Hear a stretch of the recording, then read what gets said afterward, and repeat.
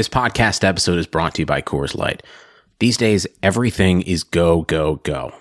It's nonstop hustle all the time. Work, friends, family expect you to be on 24/7. Well, sometimes you just need to reach for a Coors Light because it's made to chill.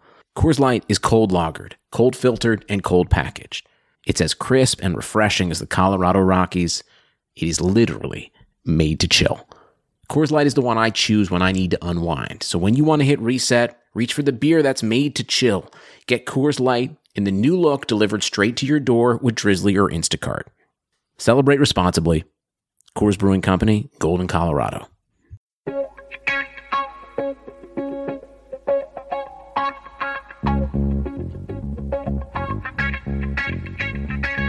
Karlsson, världens bästa Karlsson, hoj här kommer Karlsson, ingen annan Karlsson spelar jag så bra som mig. Karlsson scores! Karlsson, världens bästa Karlsson, vackra, snälla. Welcome everybody to another episode of the Keeping Karlsson Fantasy Hockey Podcast, the best fantasy hockey podcast in the world, hosted by two guys who know Karlsson and their keeper pools. I am your host, Elon Dubrovsky, here for a mid-January matinee recording episode with my good friend, the forecasting fanatic, the rotisserie robot, the poobah of prognostication, the connoisseur of conjecture, the prima donna of prophecy himself, Brian Calm. It's such an honor to be introduced by you, Elon, the Sultan of Segway, the Maestro on the mic, the Yo-Yo Ma of the yes. I've got to come up with an I one for intro. I was thinking the Imam of the intro, but I don't know. Okay, the Imam of the intro. We're really happy to be here for another episode of Keeping Karlsson.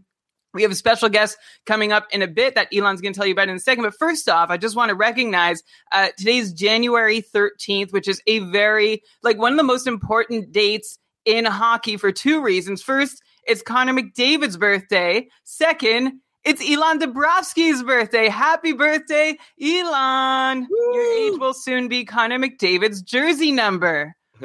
Man. How's that for a good jocular ribbing?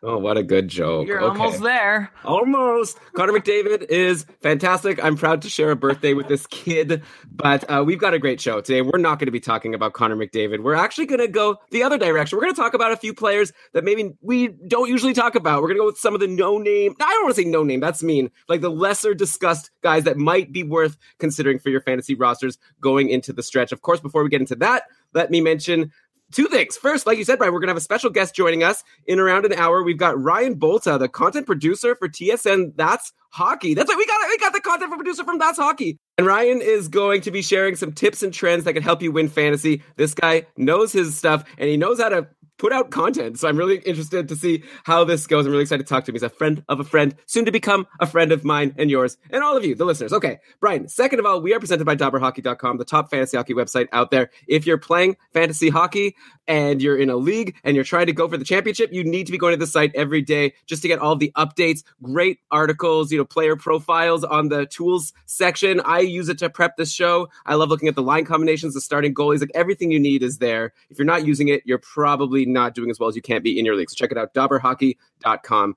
But okay, Brian, let's get started. And like I said, I want to talk about some lesser known players who people either drafted super late and are surprised with, or people that might even still be available in your league's free agent pools. And now's the time where you could get those gems, those second half gems. Remember last year, Nolan Patrick did nothing for the first half of the season. Travis Konechny did nothing. I don't know why I just came up with two flyers, but then second half exploded. Nick Bjugstad did nothing and then exploded in the second half. So maybe one of these guys will be discussed on this show, and we're going to let you know about them before they take off. Or maybe we'll talk about these guys, and then in a couple months be like, who is that guy? I can't believe we brought him up on the podcast. I don't even think we did. But I want to start in Nashville with someone who's somewhat known, okay? Mattias Ekholm, who I can't believe we haven't brought up yet this season. He's been a solid own all the way through. He definitely has deserved to be on people's fantasy teams, though lately he's been so hot that he's gone from solid to gas. This guy has sublimated. Mattias Ekholm is so hot. Ekholm is on a 5-game point streak going into today. He's actually playing Carolina right now as we speak. It was a 12:30 start time. We started recording at 1.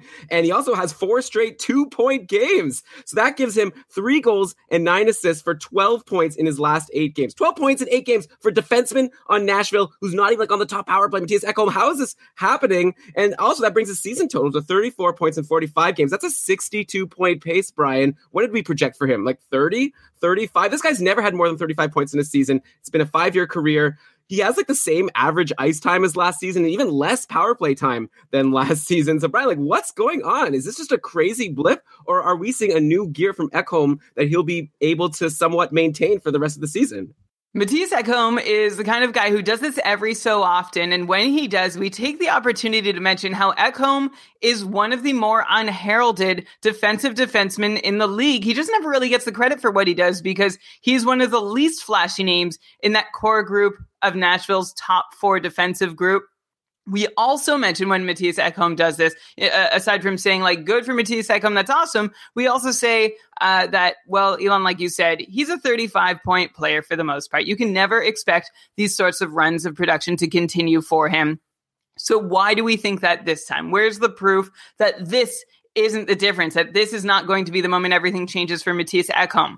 Well, Ekholm has been on the ice for 11 5-on-5 goals in his last 7 games. For contrast, he'd been on the ice for 26 goals in his previous 34 games. So he's on the ice for more goals than usual during this nice run, and scoring more goals than usual while he's on the ice because his team has carried an on-ice shooting percentage near 15%.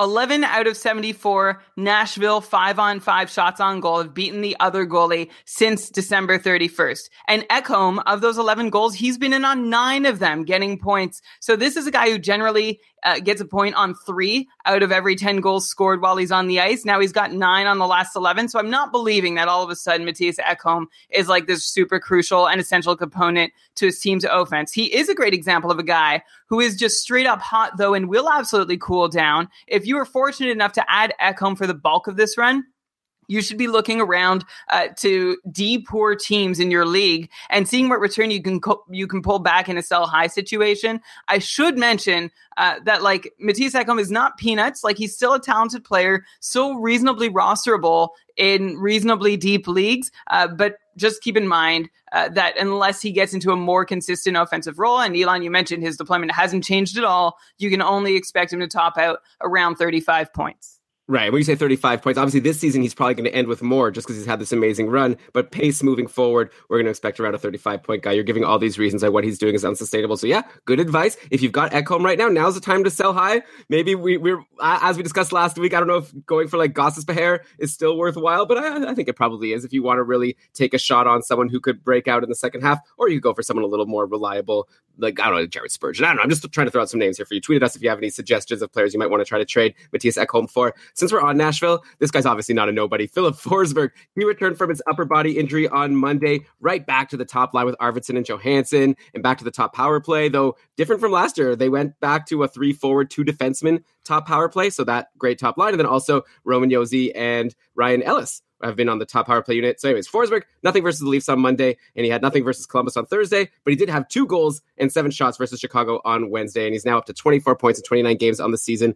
I don't really think there's like a take I can ask you for here. Like, Philip Forsberg, he's just as good as we always thought he would be. His owners are getting a huge boost, getting him back in their lineups. The guy I want to talk to you about on Nashville is actually Pekka Rinne, because he's been kind of weak lately. Have you noticed? He only has 1 quality start in his last 6 games, according to the Frozen tool over at DobberHockey.com. The other 5 games out of his last 6 were all sub .903 save percentage games, including a 4-3 overtime loss to Nashville on Friday. And meanwhile, UC Saros is trending in the opposite direction. He's got 4 straight quality starts, though that's like over almost a month. Like, Rinne just keeps getting in the net. I know Saros was supposed to play a game earlier this week, but then he was ill. But still, I feel like I wonder if in the second half, maybe Saros is going to start getting some more games and Rinne is going to get scaled back a bit because Saros is doing so well. Rinne is doing so poorly. Plus, Rinne is not a young guy. I wonder if now's the time to either, I don't know, like sell high or think of other things to do with Pekka Rinne, and also to maybe get UC Saros if he's still available in free agency.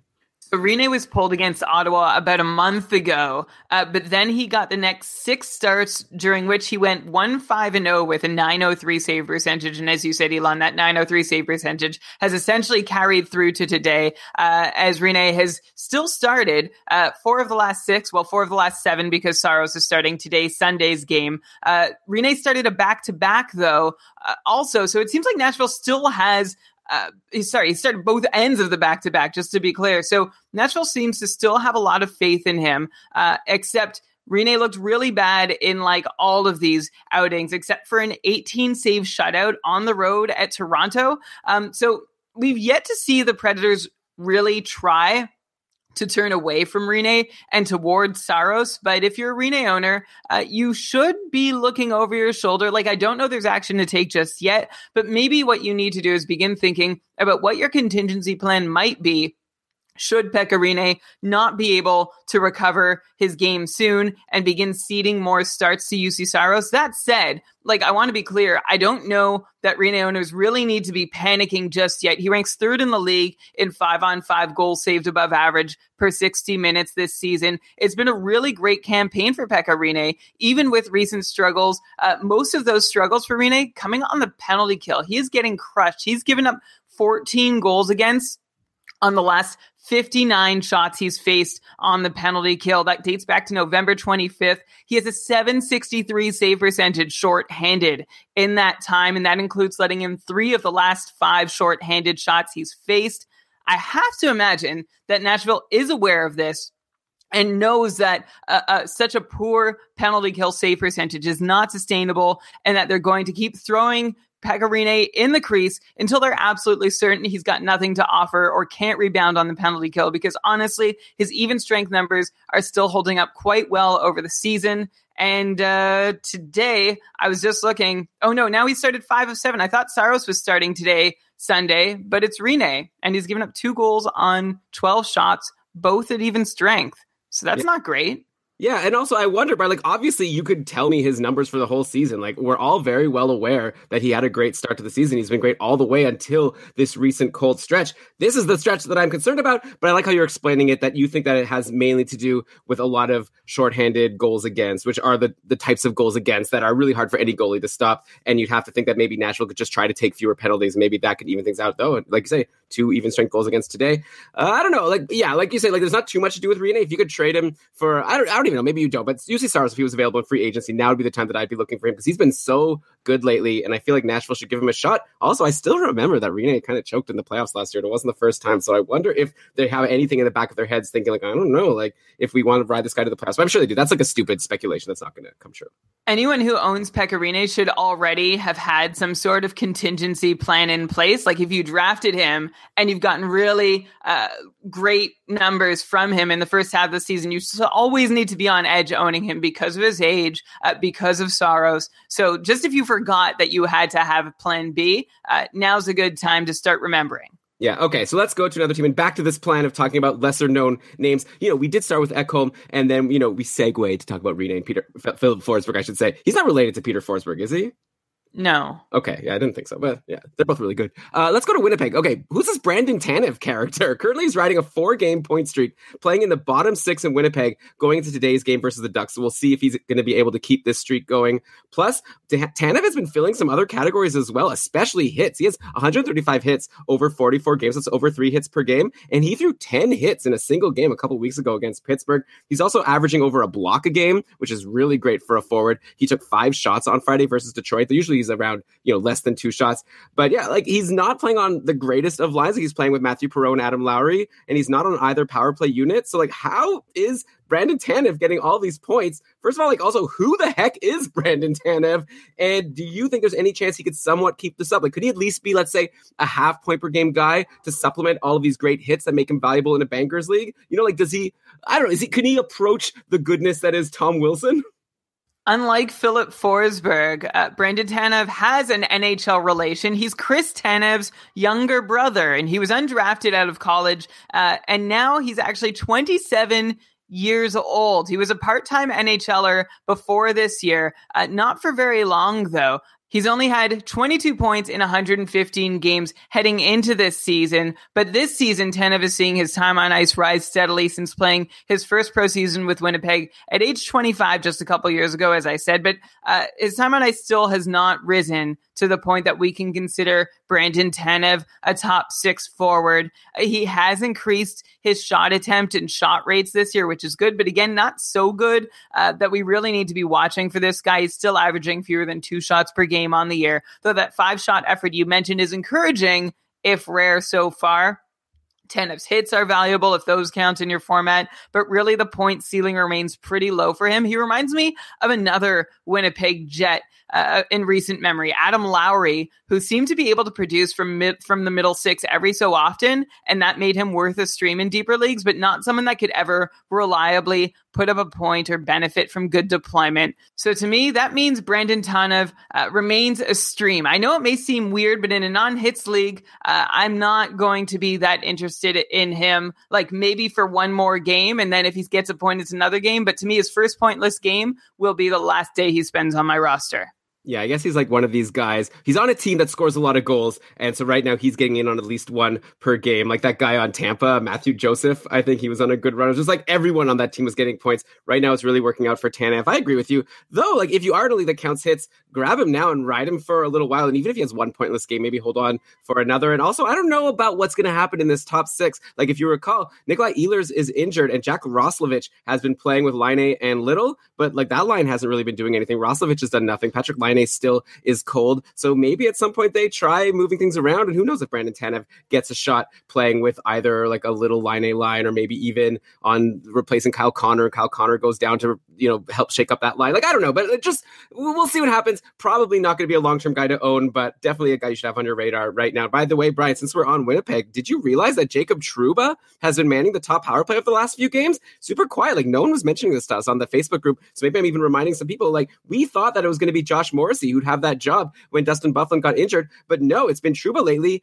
and it's working. Like, he's got 3 power play points in his last 4 games, 7 points overall in his last 6 games, including a goal and 2 assist performance versus Colorado on Tuesday. So Trouba is doing really well right now, and he's on the top power play. Meanwhile, Josh Morrissey is pointless in his last couple games, only has 4 points in his last 10, so he's really slowed down. I thought that he was the guy to jump on. I was like, must own Josh Morrissey when Dustin Byfuglien got injured. Right now, I guess I'm actually going to ask you, should people be dropping Morrissey, especially if they could swap him for Trouba?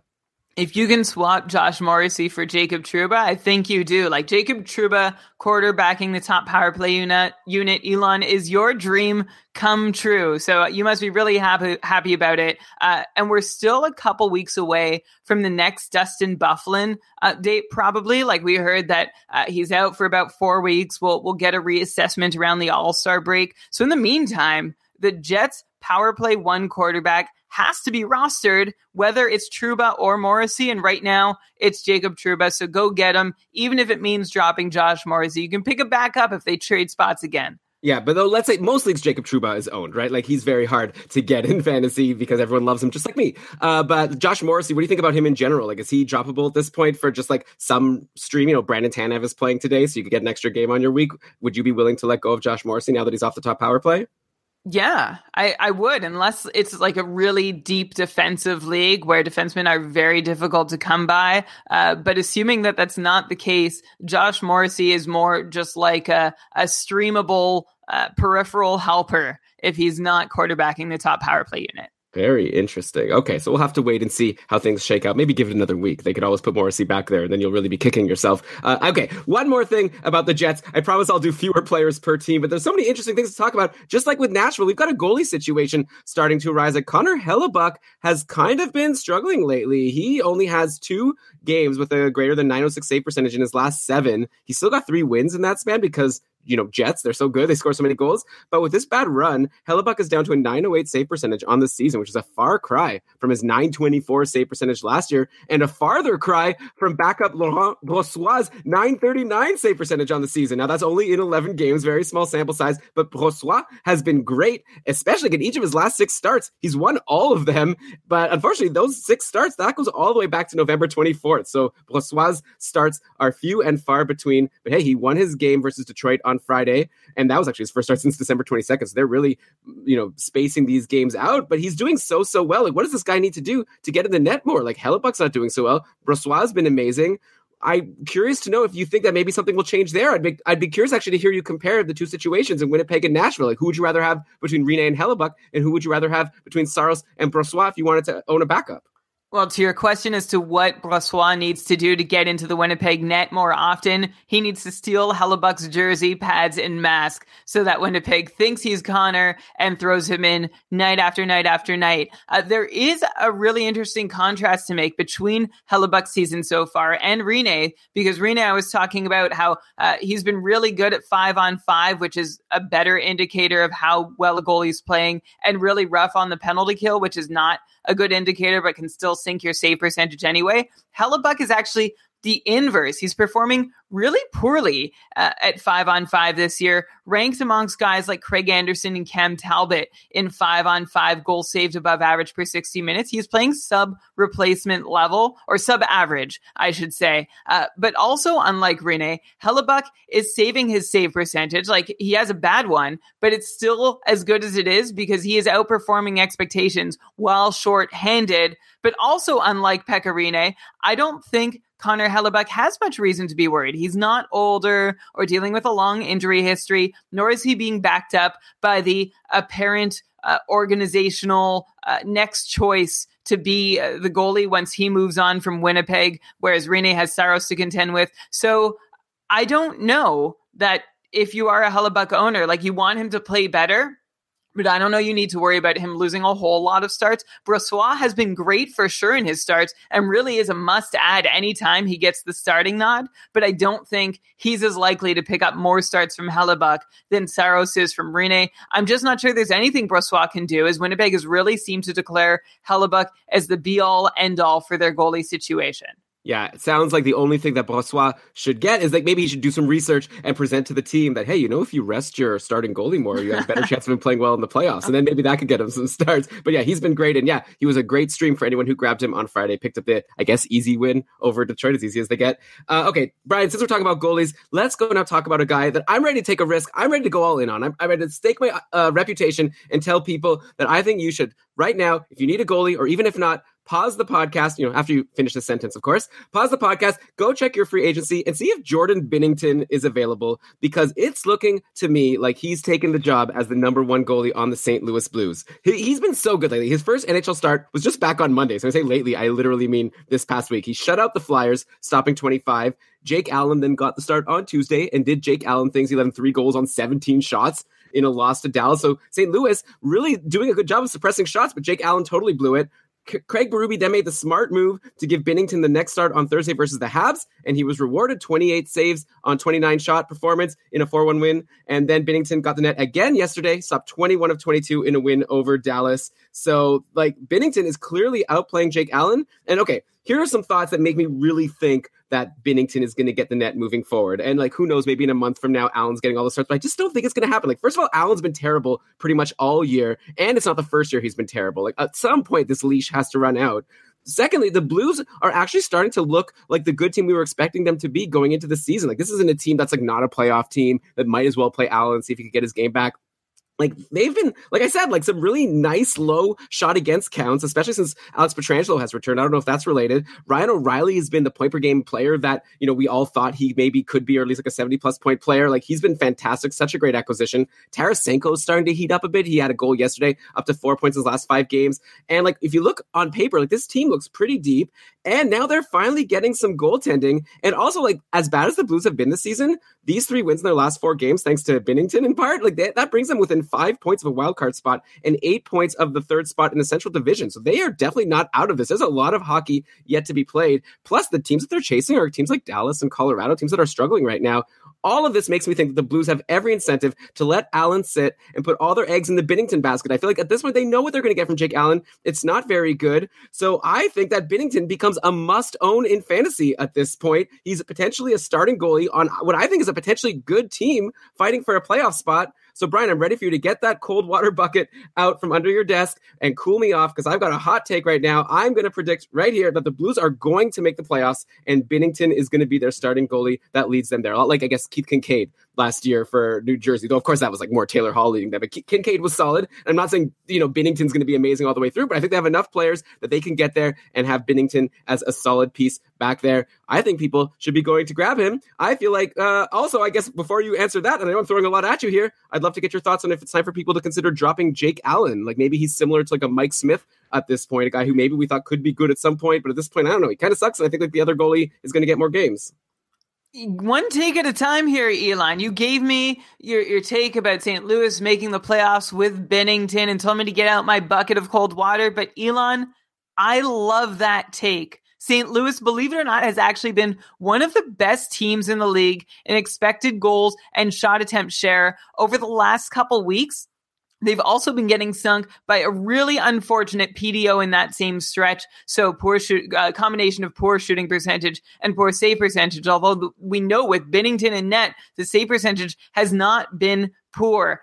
This sort of ascendance in their expected goals share and shot attempt share started a little bit before Alex Pietrangelo came back. But of course, having him in the lineup is much more helpful than not for the Blues. Here's the thing with St. Louis. They look to me like they could be a playoff bubble team if things broke half right for them. But again, they have been just destroyed all season by brutal goaltending. They own the league's 5th worst 5-on-5 save percentage, ranked similarly in goals against per 60, but their expected goals against per 60 is like middle of the pack. All this suggests to me that St. Louis hasn't been getting quite what they deserve for some time now. Not that they deserve to be a top team or a playoff shoo-in, but they at least deserve a fighting chance at one of the last playoff spots. And maybe Binnington can be the guy to lead them there. Who is Jordan Binnington? Well, he was a 3rd-round pick, 88th overall of the Blues way back in 2011.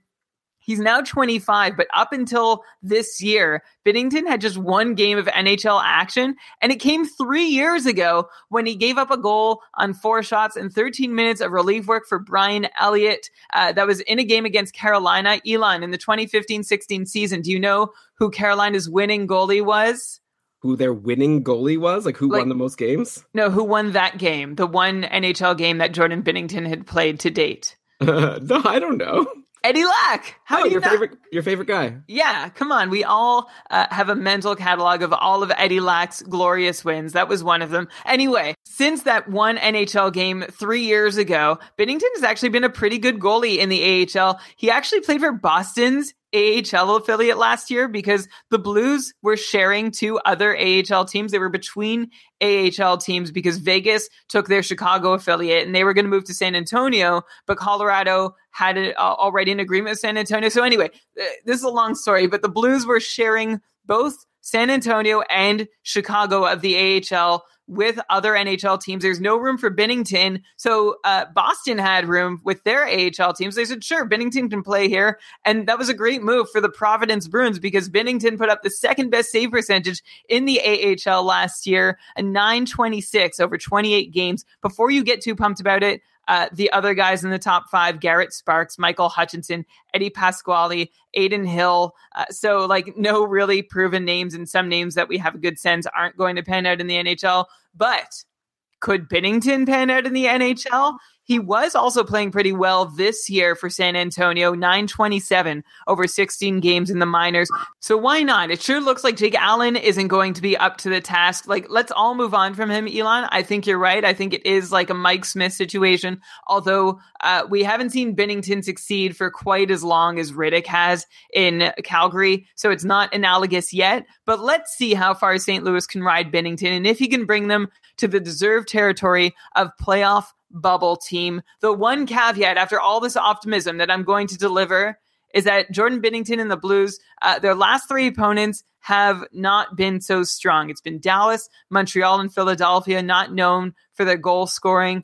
They've got some big tests coming up. So let's check in like a week or 2 and see how Binnington and the Blues fare against tougher competition. If they can hang in the race through then, and Binnington still looks like at least like an average-ish NHL goalie, the Blues have a very real chance. Okay, yeah. So I like it. You didn't take out the cold water bucket. This is very exciting, but you do make a good point, and it was also made on our Facebook group. Oh, I'm blanking on the name. It was one of our smart people. I think it might have been Ben saying, yeah, like these have been kind of easy games. Let's see how he does against harder teams. So it'll be very interesting to watch for the rest of this week. And it might even be really interesting to go watch a game from Jordan Binnington live. And if you happen to be in the St. Louis area, you could go see a game of them live using our friends and our sponsors of this week's episode, which are our friends over at SeatGeek, the ticket buying site. It's like the best place to go. SeatGeek, you guys all know it. We've been talking about it all season long. You know how getting tickets online can be so complicated. There's hundreds of sites, varying levels of reliability. It's hard to know who to trust, but that's why SeatGeek is the way to go. They pull millions of tickets into one place. You can easily find the seats you want for a price you're willing to play.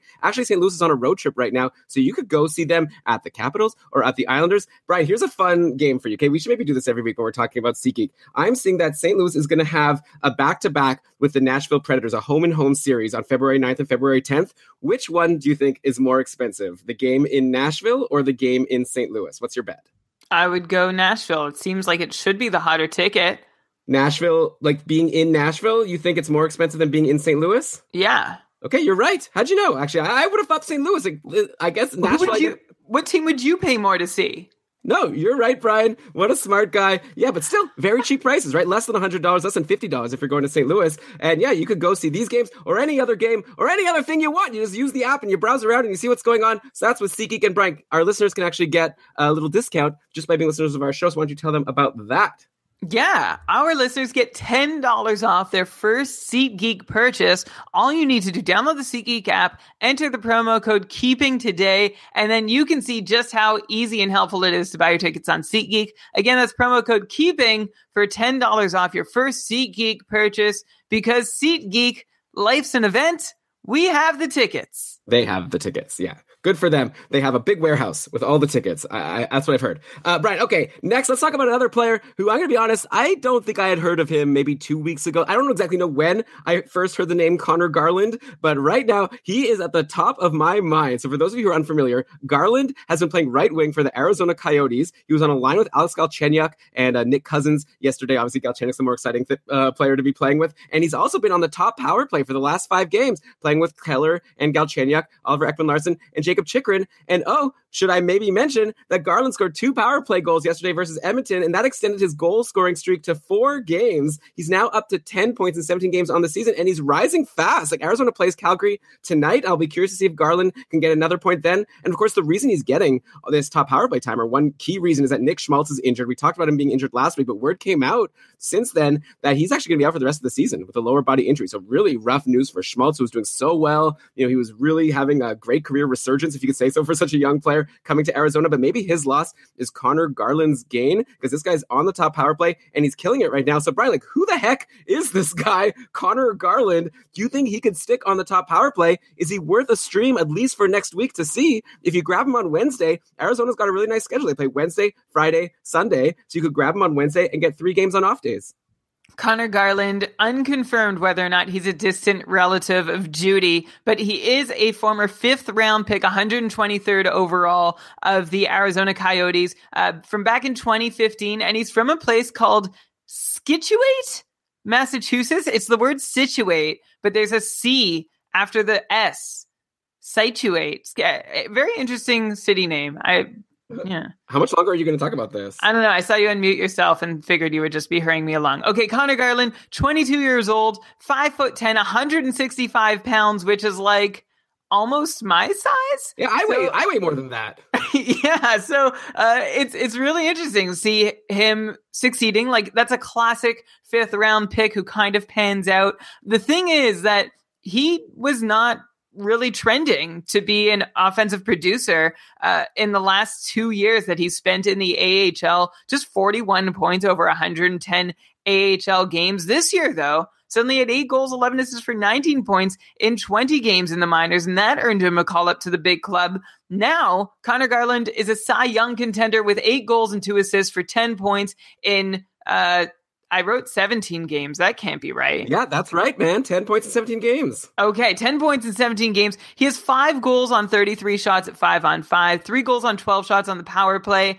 And 2 of those goals, by the way, last night on Saturday night, neither of them scored with a hockey stick. One of them scored off a skate that was considered not a distinct kicking motion. The other one off his face. Elon, did you see this highlight? I did not. I don't know. How am I supposed to think about these 2 goals? I was like, this guy's hot with 2 goals. You're kind of making me think like he lucked into that. But hey, if you're on the top power play and pucks are being directed to the net, I guess you just got to get something in front of it and hope that it bounces off. So that's it. So, and actually the other one was super. So the face one, he was just dumped in front of the net, like cross-checked, like flat on the ice. As he's getting up, Jordan Oesterle from the point, like rips a wrister, and it goes, like, I think it was going in even if Garland's face wasn't there, so maybe Oesterle's mad that Garland took the goal away from him with his face, but it went off Garland's face, bloodied him, and then still trickled into the net.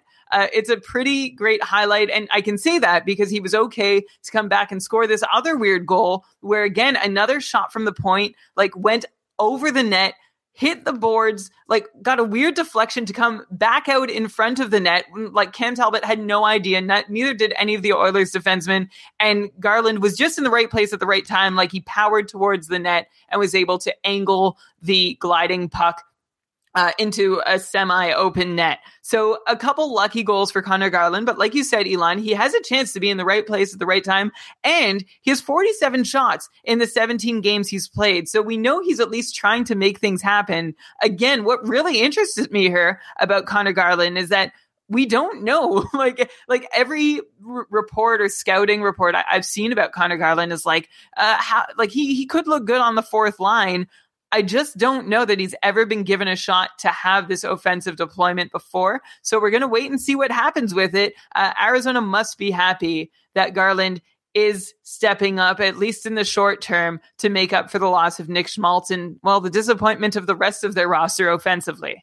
Yeah, well, it's not even only Nick Schmaltz, right? Christian Dvorak is injured. Michael Grabner's injured. Like, at some point, someone like Connor Garland is going to get an opportunity, and he's running with it. And yeah, if you have an open spot, or if you want to try him out, like, get him on Wednesday next week. You don't have to grab him now, and then ride him for 3 games and see how he does. And by the way, Arizona is finally starting to win a couple games, and a lot of that also must go to Darcy Kemper, finally seeming to have settled in. I think he's the starter now, Brian, at this point. Before we were talking about, is it Kemper, is it Aiden Hill, maybe Calvin Pickard once he comes back up from the minors, but Kemper's been playing a lot of games lately. He has 3 straight wins now after beating the Oilers yesterday. He's been over a .920 save percentage goalie over the past month, so that's over 9 games.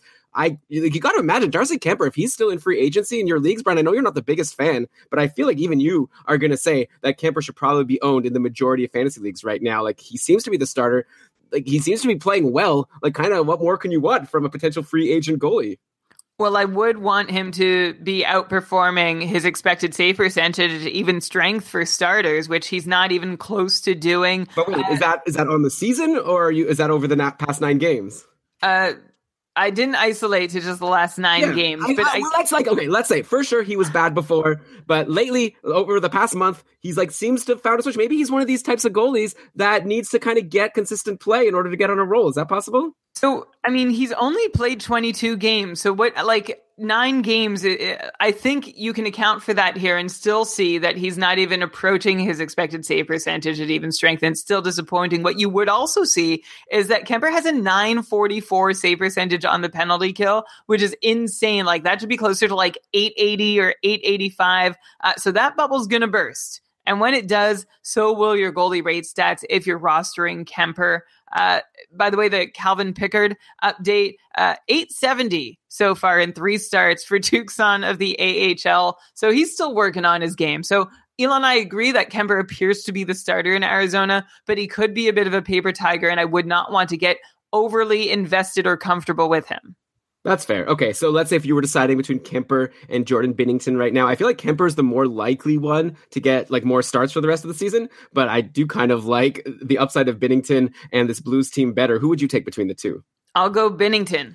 All right. Yeah, me too. I think. Yeah, I'm very excited about Binnington and the Blues. But also, Kemper, yeah, he's not going to, win you your championship, but I feel like he's going to be a really serviceable guy, especially if he's your 3rd or 4th goalie. You're going to get a lot of games out of him, and hopefully this stretch will keep going for a little while if you add him. Let's go to Ottawa now. Obviously not an unknown player, but someone who is unknown to get a lot of points, or at least over the past 10 years or so. Bobby Ryan got an assist yesterday on a Ryan Dzingel goal, and that brought him to a 7-game point streak. Yeah, Bobby Ryan. And no, this isn't 2010. This is 2019, and Bobby Ryan is on a 17-game or on a 7-game point streak. I got too excited. Maybe in 10 games, we'll be talking about a 17-game point streak with the way he's going. He's now up to 28 points in 43 games. That's a 53-point pace. And of course, that's been steadily rising over these last 7 games. And even more impressive, Matt Duchene is out. He's like awaiting the birth of his child, just like you were away for 3 weeks or whatever. Like Duchene is now missing some games for the Sens. And so Bobby Ryan's been playing with like Ryan Dzingel and JG Pageau over the last couple of games. So it's not like he's playing with a real star on that line that we could just give all the credit to. It must be Bobby Ryan contributing somewhat. Though, by the way, speaking of Dzingel, he scored that goal yesterday, brought him to 8 points in his last 7 games. And he and Ryan have both been playing on the top power play with Stone, Brady Tkachuk, and I'm seeing Christian Wolanin as the defenseman on the top power play for the Sens yesterday. So like also who the heck is Christian Wolanin? Like what's going on with the Sens team? And how is it that there's all these no names doing stuff? Like Christian Wolanin has a 4-game point streak, or at least he did. It got stopped yesterday in the Sens loss, but it's not like he is doing nothing. So yeah, Brian, like I think I'm gonna like deploy my team ranking request for the week. You know, I'm allowed to do this once a week without you getting too mad at me, because there's all these Sens players that are probably available in free agency, and I'd be curious to know who you'd want to grab. And like I'm including forwards and defensemen here. Just like take like one of your leagues and imagine if you wanted to stream someone. They play Wednesday, Friday, Saturday. So you could get probably the Wednesday, Friday games because they're on off days. If you want to stream in a Sen, how would you rank the potentially available options of like Brady Tkachuk, Dzingel, Bobby Ryan, Christian Wolanin? I don't know if you want to throw another name into the mix, like Pageau, Chris Tierney. Like, how are you ranking all these Sens that aren't obviously Mark Stone and Matt Duchene? Okay, so again, Elon, one take at a time, please. Let's go way back when you started talking about Bobby Ryan. Do you remember when earlier this week I sent you a text and I asked you your thoughts on whether I should add B. Ryan? And you just went ahead and assumed that I made a typo and was actually talking about Brian Rust and just calling him by his first name. Like, that's how far from consciousness Bobby Ryan was at that point, but he's been looking really good lately, both on the score sheet and on the ice. If you've been watching him play, he looks like he's got a little something extra these days, which is weird because he's had the opposite of extra for like most of the last several years now. I'm not sure what's gotten into Bobby Ryan or if it can last, but he should be rostered right now ahead of guys like Brandon Tanev, for example, at least in non-hits league. I should say Tanev. I'm going to get heat for Tanev. Christian Wolanin, he's the son of former NHL journeyman Craig Wolanin. I don't know if you remember him. He's a Senators defenseman prospect who has taken 10 shots over 8 games. He scored on 2 of them, was a 4th round pick of Ottawa back in 2015. And I don't know, like he has some offensive pedigree. He had 35 points in 40 games in his last season at the University of North Dakota, which was the one season. It was his last season. And then he left before his senior year to join Belleville, the Senators AHL affiliate. Now Wolanin has 18 points as a 23-year-old in 26 AHL games this season. And that, I guess, earned him the call up. So there is some offensive history for Christian Wolanin. I'm curious to see if that can actually translate to the NHL. We should also shout him out for hanging in quite well in shot attempt share also, particularly given his plight having to be a defenseman for the Ottawa Senators. So that's my take on Wolanin. Like, maybe you might as well give him a shot. Like we were looking for Shabbat's replacement. It could very well be Wolanin. He's taken over from Lajoie over the last couple games on the top power play unit. Okay, now you wanted me to rank all the Senators. This was your last take. I feel like it was more of a request than a take. Not everything I say is a take, Brian. I thought take was synonymous with sentence.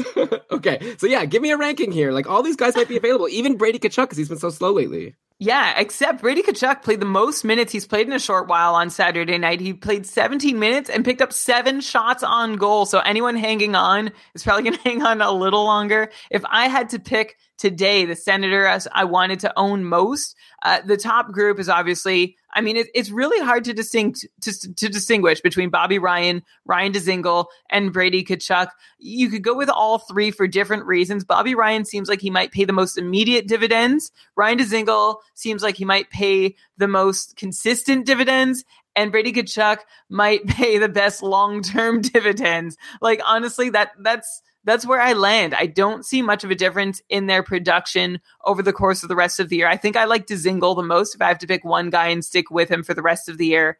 Then Tkachuk, then Ryan. But if I'm picking just for 1 week, I'm going Bobby Ryan. I should say Colin White would also be like the fourth person in this group, although he'd be last of the group, but he is injured for another week and a half. And on the periphery in a super deep league, Peugeot and Zach Smith, let's give them honorable mentions as guys who find themselves in the top 6, but have less inclination to produce over their career. You mentioned Chris Tierney, Elon. He keeps putting up points, but I see no reason why we should expect him to on a regular basis. Like, I considered adding him in a few leagues this week because of his schedule. And every time I looked at his numbers, I was just like, this guy's not going to do anything. And then, of course, he did. But I still maintain that, the logical choice is to not make any play for Chris Tierney. Yeah, well, especially if you could get Bobby Ryan or Ryan DeZingle, who are also hot, and it seems like you think that's a lot more sustainable. And why not if you're on the top power play, being quarterbacked by Christian Wolanin? Okay, Brian, how about we talk about one more player, and then we're going to bring in our awesome guest, Ryan Bolta, who's going to tell us some tips and trends that can help you in fantasy. Really excited to get him on. But Brian, we got a couple minutes here, so I want to squeeze in like maybe the biggest no name. Is no name such a mean word? What's another word I could be using for this list of players that I feel like are less prominent than the general ones that we talk about? Anonymous. Well, they're not anonymous. That was Forgotten. Okay, let me give you another take, Brian, on... Oh, yeah, Forgotten's pretty good. Okay, so let's talk about Marcus Pettersson on the Penguins. This is a defenseman. He was actually traded for Daniel Sprong earlier in the season. That's how he got to the Penguins from the Ducks. He actually had a 5-game assist streak that was broken yesterday in the Penguins' loss to LA. By the way, Casey DeSmith was the goalie, so another game that DeSmith loses and makes Matt Murray more established as a starting goalie. But yeah, Marcus Pettersson... Who is this guy? Like, is he on your radar at all? Like, he's getting all these assists, but he's not like a highly used player. Like, he doesn't play a lot of minutes. Is this like a situation kind of like what we were saying about Tanev? You know, if you're on a team that scores a lot of goals, you're just bound to get in on points every once in a while? I think that's essentially it. Although since coming to Pittsburgh in the deal that sent Daniel Sprong to Anaheim, Pettersson has seen an uptick in how he's been used, and he's also generating more offense in both in terms of points and shot attempts. But yeah, he's nobody to reach for unless you're in a pretty deep league, still just barely averaging above 1 shot per game. He's still 22, was a former second round pick of the Ducks. So honestly, I don't know what he really projects out to be, but whatever it is, he's not going to realize a whole lot of potential buried where he is in the Pittsburgh lineup. Like you said, it's really just a function. He's around a lot of talented players, so he's going to pick up some secondary assists every so often. Yeah, I'm with you. Like, Pettersson isn't someone that I'm especially excited about. I know he was on this streak, but I feel like it's going to end now. He was rising the ranks on Yahoo for the most added players, so that's why I noticed him and thought I'd bring him up. But yeah, it's probably not going to keep going. There's other defensemen who I'd prefer that play more minutes. Since we're on the Pens, Brian, sad news about Patrick Hornqvist. Suffered another concussion, but good news, I guess, that he's apparently already skating and could be back soon.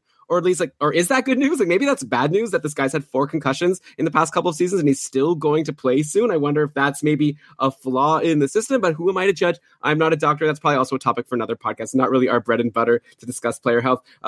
By the way, also Zach Aston Reese is out long-term with an upper body injury. So with Hornqvist and ZAR out, Evgeny Malkin has been flanked by Tanner Pearson and Dominic Simone over the past couple games. And surprise, surprise, they've both been getting points. Tanner Pearson scored versus Florida on Tuesday. And he scored twice versus Anaheim on Friday. Nothing yesterday versus the Kings. Simone has 5 points in his last 6 games. The Penguins don't have a great schedule. Next week they play Tuesday, Friday, and Saturday. But, you know, if someone's interested in getting a Penguin, I feel like you'd probably want to grab one of these guys while they're playing with Malkin, right? Is it just that simple? Yeah, it is that simple. Anyone playing with Evgeny Malkin interests me. Keep in mind that Tanner Pearson has been playing with one of Malkin or Kessel since coming to Pittsburgh and not doing much with them. So be interested, but not like silly excited or anything. Dominic Simone also was taking turns with Sidney Crosby earlier in the year, so sort of the same thing, although you can line up his biggest disappearances in production with the times when he wasn't in the top 6 and when he was just returning from injury. Like, Simone has had a couple short runs of relevance this year with Sidney Crosby already, so I'm going to take Dominic Simone first if I'm streaming in Simone or Pearson, but Pearson may be like a good Friday stream in a pretty deep league. I will point out that playing with Phil Kessel at even strength isn't that exciting. Like, I feel like you just said like playing with Malkin or Kessel, and you sort of said as if it's almost the same thing. Like, Kessel's fine at even strength, but he gets like almost like half of his points on the power play. I remember last year you were so excited about Derek Brassard because you were saying like at least he'll be able to play with Kessel, if not with Crosby or Malkin, and we saw what happened with him. So yeah, just wanted to throw that out there. But yeah, I'm really into Pearson or Simone or anyone playing with Crosby or Malkin because they're just so good, and that's been the story for years and years and years. Okay, Brian, let's take a little bit of a break from talking about some of these lesser known players because we've got an amazing guest joining us on the call right now. His name is Ryan Bolta, and he's a content producer for a show that we've all been watching for years and years, TSN's That's Hockey. Ryan, thank you so much for joining us on the show. No problem, guys. How's it going? Yeah, it's really good. We're just talking some fantasy hockey. Brian thinks that Tanner Pearson and Dominic Simone are going to tear up the NHL. Is that what I said? I think that's what he said. I got to catch a little bit of the end of your guys' segment that was going there, and when you guys are pitching more unknown names later, I don't know how much more unknown than you guys can get than the path that you guys are going down. Yeah, you guys dig pretty deep. I like it. You know, Ryan, normally we talk about more known players, but all these people are owned by people on their fantasy teams right now. So we're trying to, make some deep cuts here. But okay, so maybe can you just tell our listeners a little bit about what you do for TSN? We chatted on the phone and it was so interesting to me how you're putting these stories and segments together. Would you mind giving us a quick couple minute rundown? Yeah, for sure. So I work in essentially it's the That's Hockey office, the TSN hockey office. So our team that puts our show together is there's 5 of us that are there all the time, and then we have a few guys that fill in as well. So anywhere between kind of 6 and 8 of us putting the show together each day. And the show goes to air every night at 7:00. So we come in around 11:30, and we're all pitching ideas, and the producer's building the lineup, and we'll build my job would be to build any of the features and video that you would watch. So general rule when you're watching any TSN or Sportsnet or any of those shows, if you're not looking at the on-air person, someone wrote it for them. That's usually how it works. So if you can't see the host physically, then someone would have written that story or put together that feature for them. So I'm part of the team that puts those things together. So yeah, we'll be pitching ideas on a bunch of different things. So one of mine that I have in my belt was the Milan Lucic overpaid one that I pitched 3 years ago. The second he signed the contract, took a little bit of time for everyone to warm up. Yeah, now you can you can probably run it on repeat now. Yeah. We actually this year they came back and were like, "Hey, want to just update the numbers and roll through that again?" And I laughed. So my new one that I keep going at is the Carey Price overpaid one, which we haven't settled on a way to tell that one yet, but that might be the next one down the pipeline. But it's cool because we're all weighing in on each other's stories and ideas. It's full of debate. It's kind of I was listening to the two of you go back and forth. Just imagine a room of 8 of you every single day. And we don't always agree, but we end up getting to a good spot with a lot of smart people in the room. And it's cool when you have the former GMs that are there as our analysts, or Mike Johnson, who used to play in the league, or Dave Reed and Dave Poulin, captains in the league. Some really cool guys that are all around, and Gino Retta, of course, who leads our show. So it's really neat that we go through, and my job specifically is a lot of the writing I'm doing is trying to, you guys are naming a lot of cool stats as you go. I'm usually trying to find that for the games that night. So I'm trying to give people some tips and trends to focus on. So whether they're betting on the games or they're just interested hockey observers, they got some things to focus on the game that are maybe a little bit less obvious. Because, everybody knows, Bruins Leafs, for example, will obviously hit the fact that, the history that's been there over the last 4 or 5 years. But we might want to dig up some other stats that you start to make you go, okay, this might make some sense, or add some context, or make you think that it might turn around, which it did not. But yeah, it's really cool just to go through every day, and every day I get to go to work and just dive deep into hockey. Yeah, it sounds like such a dream job, I got to tell you, Ryan. And yeah, I love this idea because we look into all these stats to talk about players long term, but I'm really into sort of when you're watching hockey broadcasts, I guess you're coming up with this stuff this player actually is really good against Toronto specifically, so that's a really good spot for him, or this goalie's really good on a back-to-back. So I love that you're finding those stats. And so you're here today and you're going to share some tips and trends that can help you win fantasy. Brian and I have no idea what's coming, and I'm so excited to hear what you're a producer like yourself who's coming up with this stuff all the time, what you're going to throw at us. And I guess Brian and I will tell you if we agree or disagree. Maybe we'll even have a fun debate at some point. So yeah, I like that. I came up with 3 things, and I know that you guys, obviously you have some educated listeners. People aren't listening to a fantasy hockey podcast if they're not doing well at it. And you guys usually, I'm sure, have laid out a lot of things. So I tried to come up with a few things that might be a little bit different, let's say, but I do like that I didn't send any of them to you, so I get to get your guys' natural take on all of them. I think that's a fun way to go about this. So do you want me just to go we'll start at 1 and you guys can dive in, and does that work? Yeah, sounds great. Let's start with the first one and see how it goes. All right. So one thing that I like to do, and this goes for any pool, but we'll stick to hockey for this one, obviously. But number one I had written down was identify players with bad press to target. So me personally at work, I'm writing stories that are positive and negative all the time, about a 50-50 split. Lots of them are negative. I mentioned the Lucic one, which his family members wouldn't want to own him in a pool right now, but just an example of a player that's not doing too well. And a lot of times now we talk about whose contracts are bad. But because a player's contract is bad doesn't mean he's not valuable in fantasy, because you're not paying his salary. You're trying to get value from him in a different way. So what I would suggest is use your social media. Everyone's on Twitter. Everyone's on all these different platforms. So be sharing hockey stories all the time, positive and negative. But when you find someone that you want to target that hasn't been very good lately and you think you can find value in, you share those stories. Your buddies are going to see them. You all follow each other. So you pepper in the negative press. You focus on the negative press. When you go to try and trade for a player, you bring up the negative press and you say, I'm kind of interested in player X, but I don't know. I was reading on insert whatever website you got your story from. Let's say it's TSN for the sake of this story. I saw on TSN, I saw on That's Hockey, or I saw on the website that, I don't know, he's not doing so well. So you could try to drive that value down. Because as you guys know, all of these players are just value propositions. Can I get more out of him than I have to pay? You guys earlier were talking a lot of waiver wire pickups. So that's the best. You're paying nothing for them.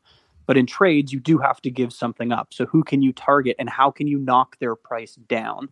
So the easiest way that I always found was should be sharing lots of stuff. And then, like I said, kind of filter in the stuff as needed to try and focus on those negatives so that when you go, maybe you could drop the price from $1 to 80 cents by saying, hey, man, I've seen these 2 articles that say Pasternak hasn't been great with Bergeron out, or whatever the story may be. Yeah, this is genius. I love it. It sounds like psychological warfare almost. Like you're saying, let's say if I want to target Bobrovsky right now in one of my leagues, there's some articles being written now about how, he was suspended internally for that one game. So you don't necessarily don't be too obvious. You're saying like maybe tweet out some articles. Exactly. Like if you're the guy who, like I said, if all you're doing is going to a guy and being like, hey, I heard Bobrovsky's been terrible. I don't know if I want him, but like, what's the price? That becomes a little bit glaring after a little bit of time. But like I said, people are following your Twitter all the time. I see all of my buddies' tweets all the time. So if they were just trying to filter some information out to me, I probably wouldn't even know it, and I'd come across it. I feel like the challenge here would be to be so tactful about it. Like I'd probably be doing if I tried this strategy was just signaling to everybody who my trade targets are. Like I would not be that good at it. I feel like there's a real like social IQ piece to really know like the ratio of subliminal messaging tweets that you're pumping into your friend's timeline to like just general news. Like 1 out of every 4 is like trying to get at like knocking down the value of a trade target or pumping up the value of one of your own assets. Like I have a guy in one of my leagues who like will come at me with a trade and will tell me exactly why it's such a great trade for me, though. And I'll just be like, right. No, like that's nonsense. So that's the thing, right? So that's way too obvious. He's coming at you way too strong. Yeah, this is it. So what he should do is he should ask me to follow him on Twitter and then like make his feed like a propaganda sort of tool. So how I would probably do it and how I have done it in other pools is I'm sharing things all the time, right? Say you're doing this, you're sharing things all the time. Yeah. You share positive things on the guys that you're not actually helping anybody by sharing. Example, I find a positive Connor McDavid article. I'm sending it out there. I'm not really giving anybody information they don't have. Everybody already knew that. So I'm not actually boosting anybody. Everyone knows he's at 100% on your team. I'm not actually helping you. But if I post the positive articles too, and then every once in a while I sprinkle out a negative tweet or, a tweet that, hey, I heard this stat, blah, blah, blah, whatever, and your buddies see it, or you just introduce a chat topic. I'm sure you guys have group chats with the guys in the pool.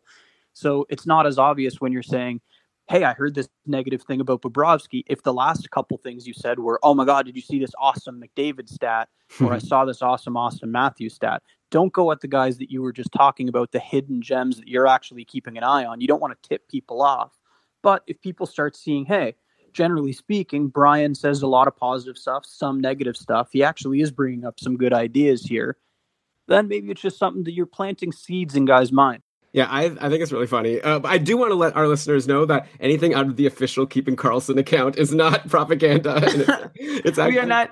This whole podcast is not just a long con to get everybody to join us in the cupful and then win. It's a really long con. I like that. All right, so very curious to hear your second tip now. The first one was a lot of fun. Sure. The second one for me is buy pre-trade deadline. So at TSN, we have our trade bait board. I'm sure that they exist all over the internet.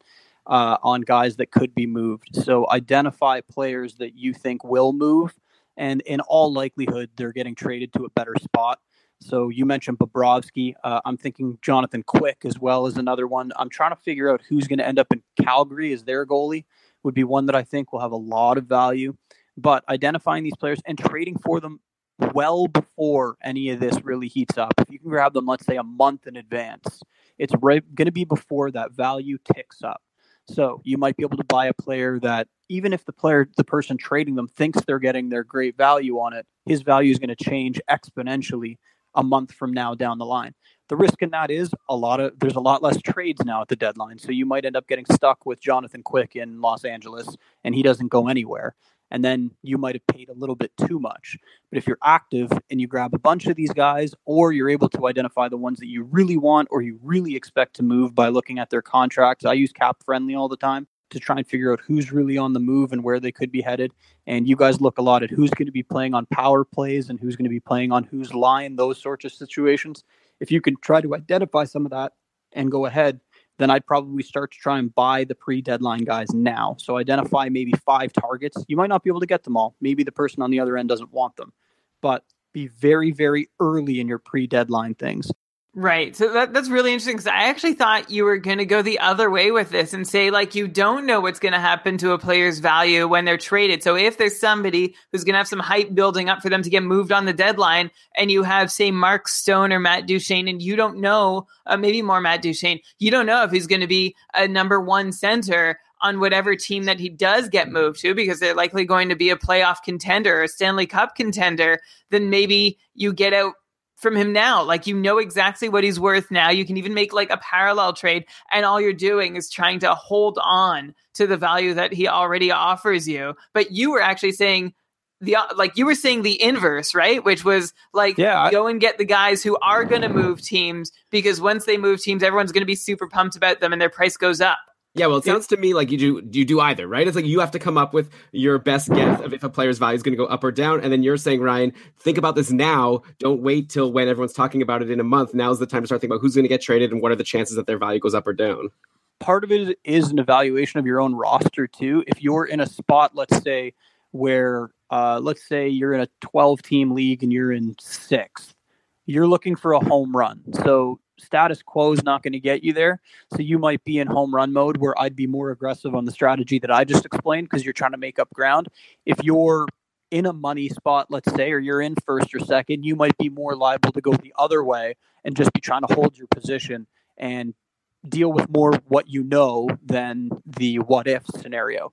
I especially like what you're saying about how, like, if you're doing well, don't worry about it. But if you're losing and you really need to shake things up, the best maybe lottery ticket, like chance to improve, is take a shot on some guys that might have value improvements at the trade deadline, but you get them for their value now. So I'll throw out some names of players who are going to be unrestricted free agents at the end of the season. And then, people could think about whether these are players that are likely to be traded or not. And like Brian and I try not to get into too much speculation, because a lot of it doesn't end up coming true, but some names to maybe think about. You got Bobrovsky, of course, Mark Stone, Erik Karlsson, but he's not going anywhere. Sharks are going to win the cup this year. That's why I'm wearing this hat. Artemi Panarin, Duchene, Eberle, Joe Pavelski, Varlamov, Jeff Skinner, though I think is going to stick on Buffalo. So those are some names to think about. Jimmy Howard might get moved. Maybe he becomes the Calgary goalie. I don't know. Derek Brassard. Alex Edler actually is an interesting guy who's going to be a UFA, and Vancouver isn't looking to contend. So those are some names to think about. And yeah, I like that tip. And so did you just throw... Oh, by the way, another name I'll mention, or another thing to think about here, is if, for example, Bobrovsky gets traded, that also means something good. Like, if they don't get another goalie back, all of a sudden Joonas Korpisalo would become the starting goalie on Columbus. And we've seen over the past couple of games what that might look like. And not too bad. Columbus is a pretty good team. They've got some good defensemen there in Seth Jones and Werenski. And like, I feel like having a goalie there would be good. So keep your eye also on someone like Korpisalo. Maybe you add him now, waiting for the potential, even if it's only like a 25% chance, but maybe he's the starting goalie in a month. So who knows? Okay, you got one more tip for us, Ryan? I do. The most likely one that I think you guys might fight me on. We'll have some fun here. Number 3 has 2 parts. Be busy. That I think we all agree with. If you're listening to this podcast, you're obviously interested in making a lot of moves and finding the gems. So be busy, we all agree with. The second half, lose moves. Brian mentioned the guy in his pool, and he said that, he always comes at him really aggressively, and he's shied away from wanting to deal with that person in trades. We all have those guys in our pool that we don't want to talk to anymore. Be okay with losing moves to the right people in your pool. If there are guys that are always in the bottom 3 and always in the bottom 4 that are susceptible to losing trades, you're okay to lose 1 or 2 to them. So if you identify someone on your team that if you're in a keeper league, you have a guy that's not a long-term keeper, lose him in a deal to the guys in the bottom. Be okay with losing a deal. I'm not saying throw him away in something that's really obvious, but be okay with taking a risk maybe and making a deal that person wins off of you. Because now you're building a relationship with this person over the years that your pool have gone on, that when you talk to him next time, you get to go to him and say, I like us dealing with each other. We both take it honestly. I've won some. You've won some. Remember when I gave you player X, you robbed me of that guy. Now I'm interested in this person. And they're not going to be shy to deal with you because they're going to think back to, hey, I got player X that time from him. So he's playing this straight up with me. He's not like the guy that Brian mentioned that just comes at me and explains how awesome this is for me. And it never works out for me.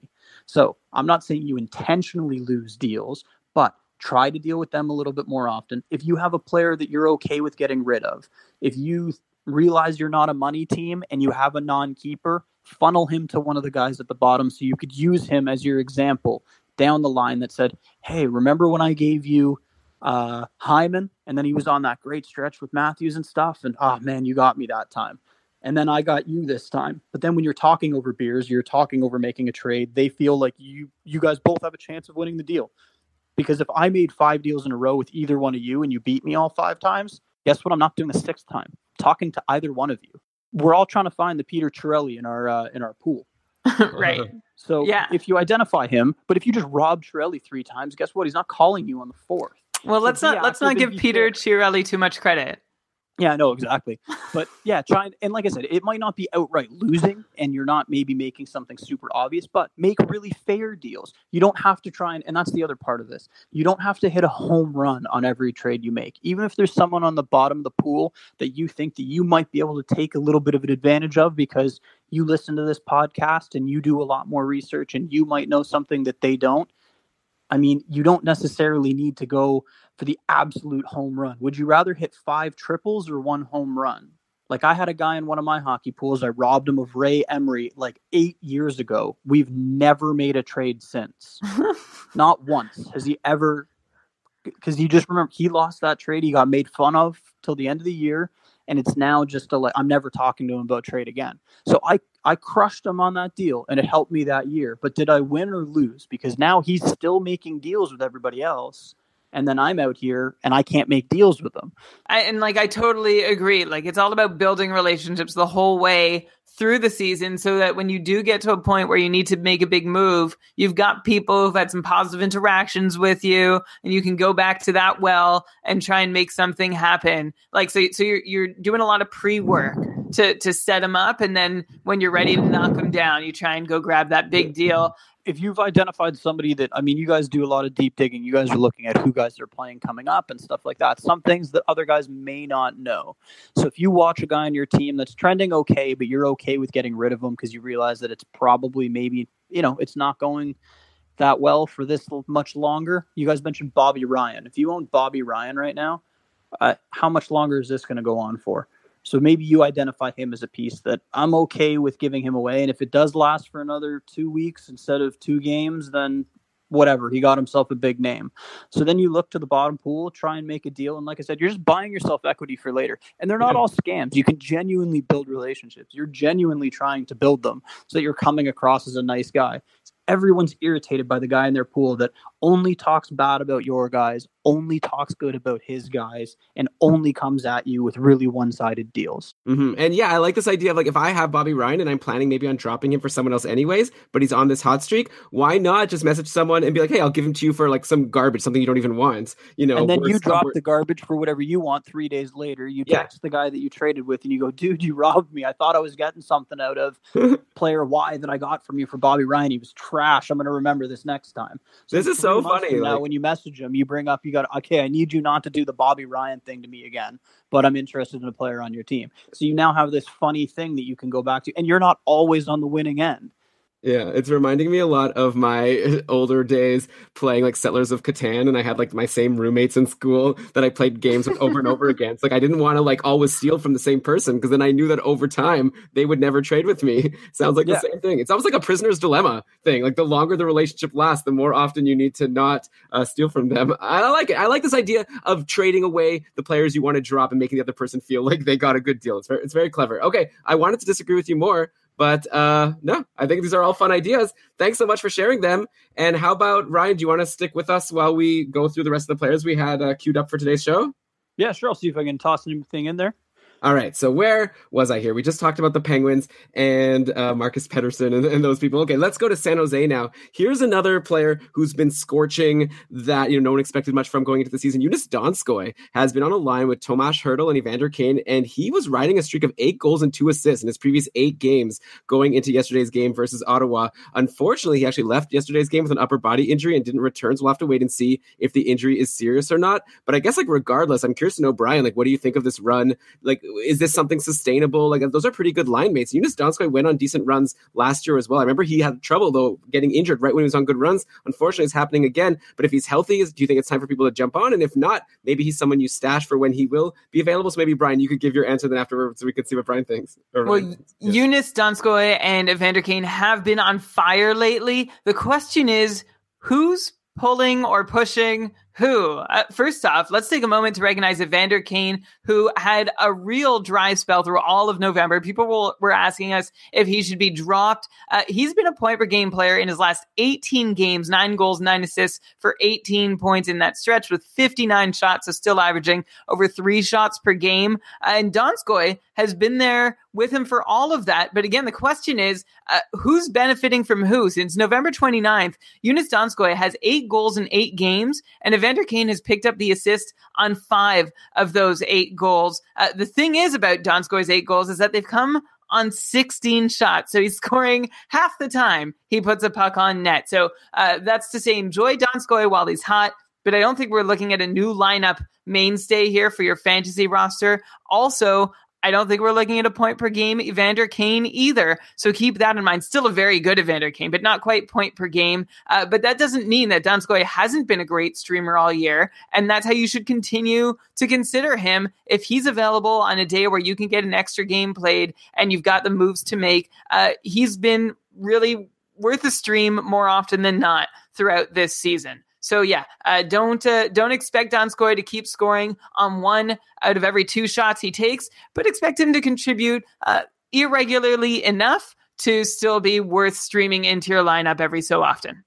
Yeah, I feel like San Jose is turning into one of those teams that kind of has a top 9. You've got good players on 3 of their lines, so that allows people like Joonas Donskoi to produce, because they've got Couture on one line, Joe Thornton on another, and Timo Meier is playing with Couture. And anyway, you know what I'm talking about. And Donskoi, has been in a good spot, and I'm curious to see what will happen when he comes back. Obviously, he's not going to keep scoring on so many of his shots, but still. One thing I'd add on him there is when you go through the numbers, he's played more than 13 minutes twice in the last 10 games.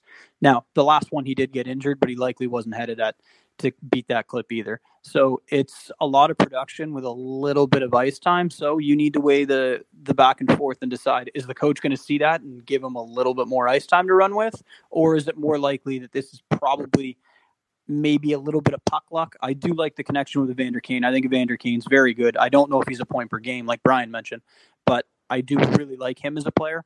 But Donskoy might be a really, really, really deep play if you need one, or probably just think that you'd be buying what happened in the past more than what you think is going to happen in the future. Yeah, that makes sense. And yeah, the ice time thing is a very good point. Obviously, you want to have a player that's playing in a more sustainable role. Though, if he's playing with Evander Kane, maybe that's a good chance that Kane is able to get points sometimes with not that much ice time. Bummer for him that he hasn't been getting the top power play time that maybe we were expecting going into the season. Okay, but if you think that Donskoy is a deep cut, how about this one? How about Michael Frolik over on Calgary? He actually got back on the Backlund-Tkachuk line on Friday. He had been toiling in the bottom six for a little bit, and he took full advantage. He scored a goal and assisted on two others versus the Florida Panthers. Sad Roberto Luongo, as he's turned out to be.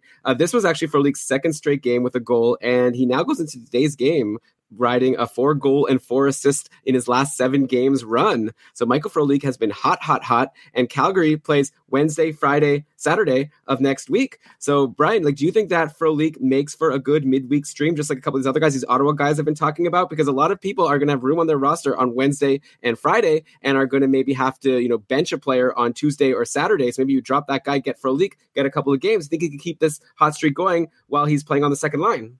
Michael Frolik has had a really strange year. He was healthy scratched earlier this season, which is not something that happens to Michael Frolik. And then he saw his ice time dip under 10 minutes for a while. And on the whole, he's been seeing 4 or 5 minutes less of ice per game compared to the last couple years. I don't know what Michael Frolik did to Bill Peters or his family, but it must have been bad.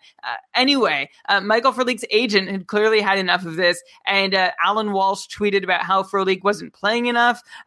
This was on New Year's Eve. And lo and behold, soon after that, Frolik got a bump in deployment in ice time, got back together with Tkachuk and Backlund for most of the last 8 games since.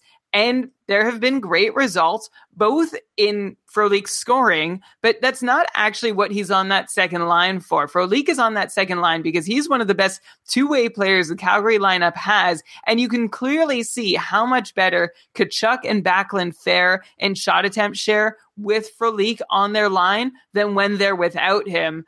So Frolik, because he's playing up there, getting top 6 minutes with Matthew Tkachuk, makes him a really good stream. And Elon, you make a good point about goal scoring in Calgary, which we kind of made last week, which is that they score so many goals. So whoever's playing enough minutes is going to get in on them every so often. So it's always worth a shot to stream in Michael Frolik. Just keep your expectations tempered. He's the least offensive player in their top 6. I like the idea that, he's plus 10.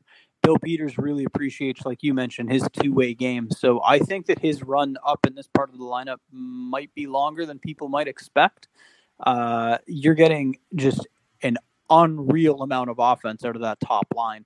So if you're Bill Peters, you're looking for that second line to absolutely contribute, but you're just trying to beat the other team. You're not trying to outscore them as aggressively as you would if you didn't have that best top line in hockey, or second best top line, probably behind the Avalanche's top line.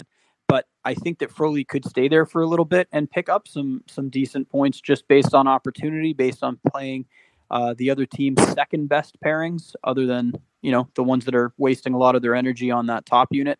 I think he's a decent play. I like him a lot more than the first one you mentioned, Elon.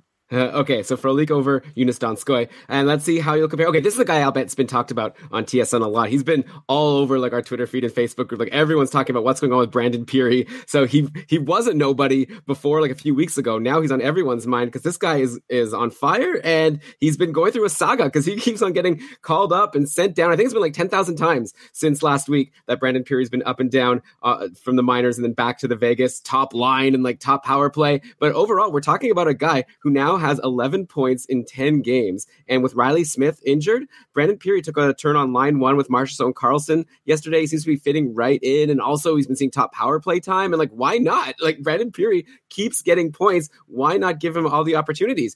The thing is, we still don't know where he fits in once everyone in the original Vegas top 6 is healthy. The top 6 we expected going into the year. There's always either been Stastny injured or Pacioretty injured, and now Riley Smith injured.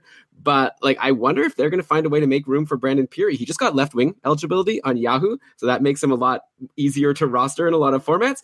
and he's running out of games where he can be sent down without having to clear waivers. So I'm curious to know what you guys think. Like, is it now time for people to finally grab Brandon Pirri out of free agency if he's still out there, like before it's too late and you regret it for the rest of the season when he continues to be a point per game guy all the way through? Or is he the type of guy who maybe if you do have him now, is now the time to sell high just because eventually once Vegas is fully healthy, there's a good chance that he'll end up getting dropped and be a bottom sixer. If you're wondering whether or not now is the time to pick up Brandon Pirri, I feel like you've probably missed the boat. Like, I feel like he's been snapped up. And even if he was dropped when he was sent down on paper, at least one of the couple times that's happened in the last week or so, then he's probably been re-added again since then. So look, if Brandon Pirri happens to be available, or if you're a Pirri owner, as I am in one of my leagues, look, he's always a risk to get sent down because he's got the most flexible two-way contract of anybody Vegas does not want to lose from their roster through waivers.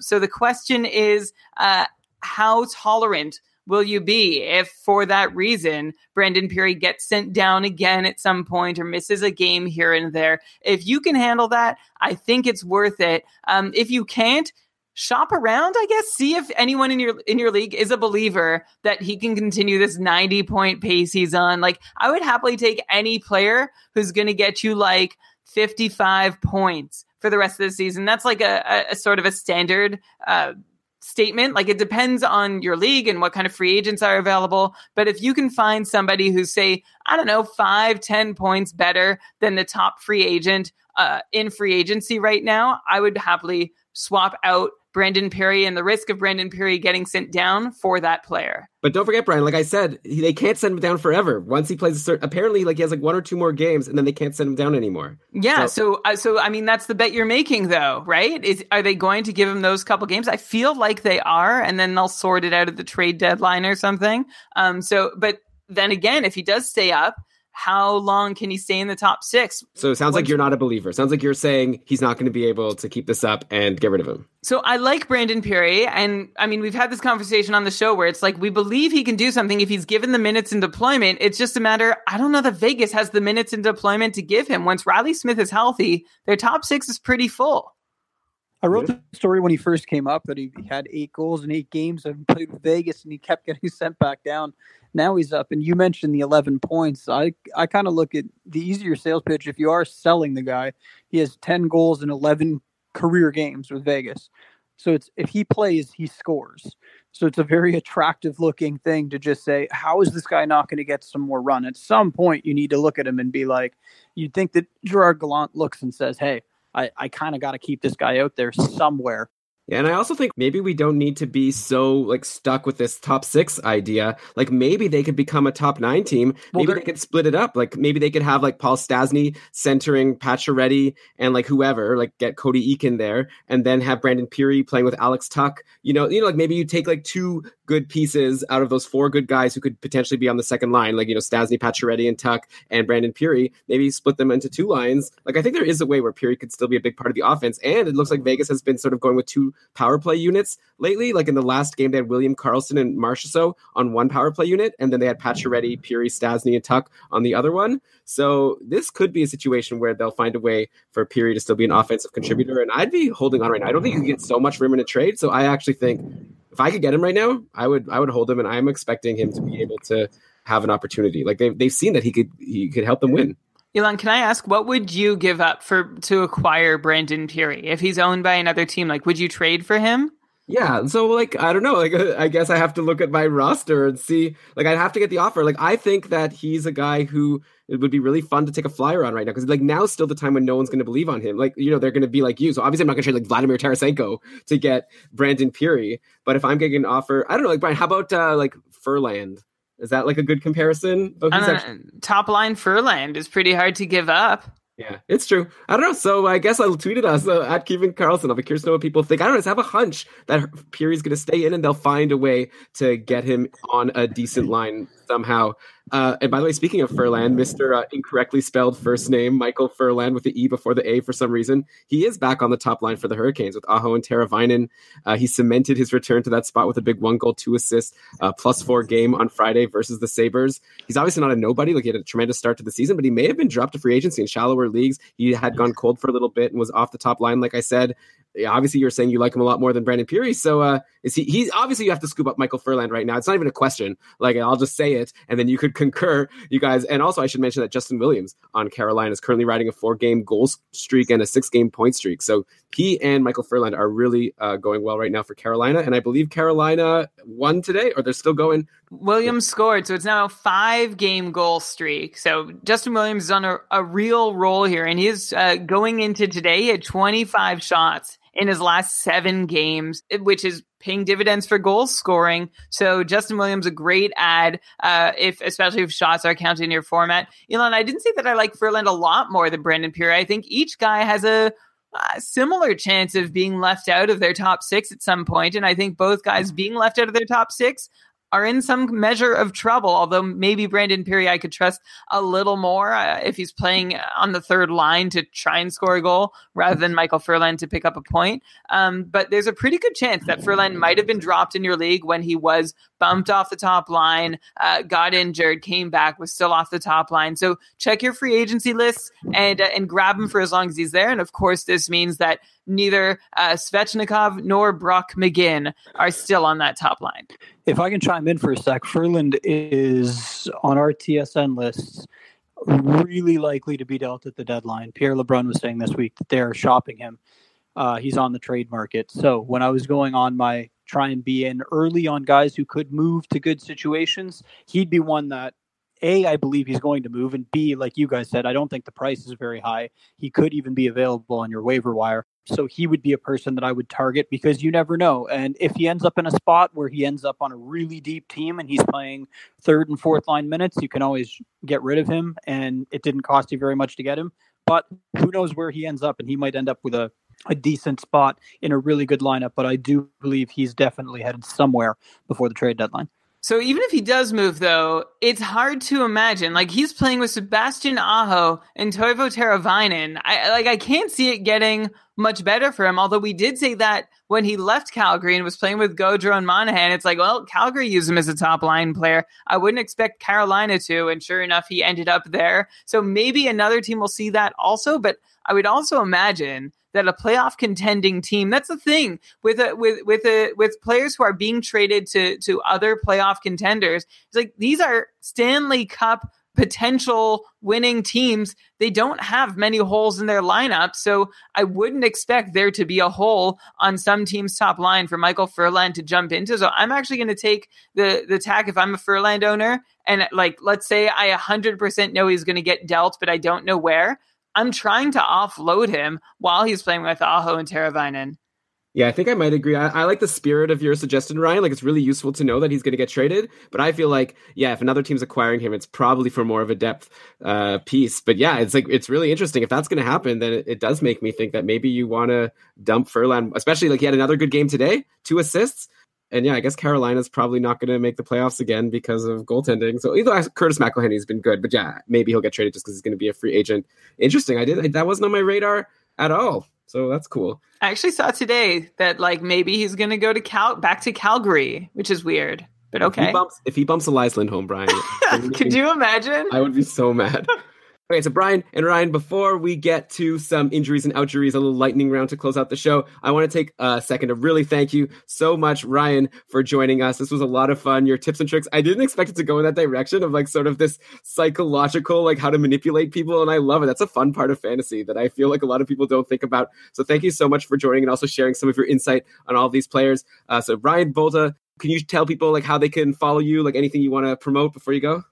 Yeah, for sure. If you want to follow me on Twitter, it's at @IamBolta. And I guess the easiest way to follow any of what I'm doing is just tune in to 7-Eleven That's Hockey. It's every night. If you're on the East Coast, it's at 7 p.m. on TSN. You can find us. Awesome. Yeah.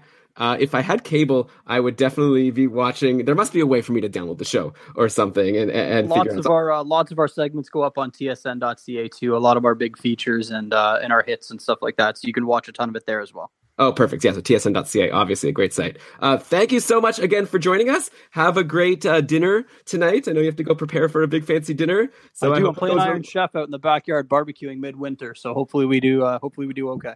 Oh, God. Okay. Well, good luck with that. I hope you don't freeze. And yeah, thanks again. This was really great. Enjoy, fellas.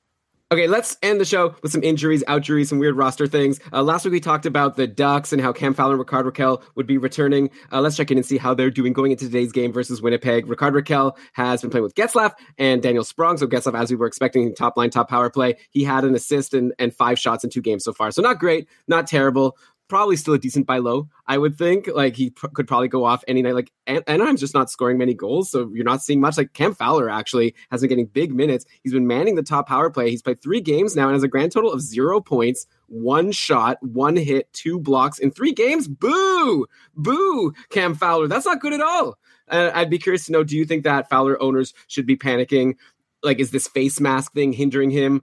Is it just that the Ducks suck and you don't think it'll happen? Like, he won't be able to do well. Like, they even lost to the Sens. They made Anders Nilsson look good, for goodness sake. So that's not good. So I'm just curious to get your take. Is Cam Fowler done? Or is it just like, whoa, dude, hold your horses, slow down. He's going to be fine. He just got back. I mean, I've seen this theory that Cam Fowler's face mask is going to hinder him, and like, it very well might. I can't tell you if it will or won't. I can tell you that I still think he should end up on a 40-point pace. Maybe he's less likely to block a shot or throw a hit. Maybe there's an adjustment period for learning to play with the face mask. But otherwise, like, Cam Fowler has had a 40-point pace in 3 of the 4 seasons that he's had the top power play role for most of the year in Anaheim. So if he holds the top power play role, I expect him to do the same. And also keep in mind, Elon, when you asked me about, was it Rakell last week not scoring, and I pointed out, or Getzlaf, I think it was, and I pointed out how rarely the Ducks score. Since then, they have managed, they got shut out, and then they scored 1 goal, and then they finally scored 4 goals against Pittsburgh, but still 5 goals over 3 games. Not a lot of action for Cam Fowler to get in on necessarily. So let's just wait before totally jumping off the Cam Fowler train. Yeah, no, I mean, at some point, Brian, you get to a point where you say maybe the fact that Anaheim doesn't score is a bad thing because maybe they won't pick it up. Maybe they're having Yes. some actual trouble. Yeah, that's true. We just need to make sure we're placing the blame in the right area and saying it's not all Cam Fowler, it's also the team he plays for. But you're right. If Anaheim doesn't figure it out, and they're not really on track to doing that, you can expect fewer goals to be coming out of Anaheim. Yeah, but let's give it at least another week. Let's see how Fowler does next week. I think Anaheim plays like 4 games, so we'll get a good chance to get a bigger sample size here. Mike Green returned to the Red Wings on Friday, another defenseman, no points, but 5 shots. And then yesterday versus Minnesota, he picked up an assist on one of Tyler Bertuzzi's 3 goals. How about that? Tyler Bertuzzi, line 1. Anthony Mantha came back, not on line 1. Tyler Bertuzzi's still there.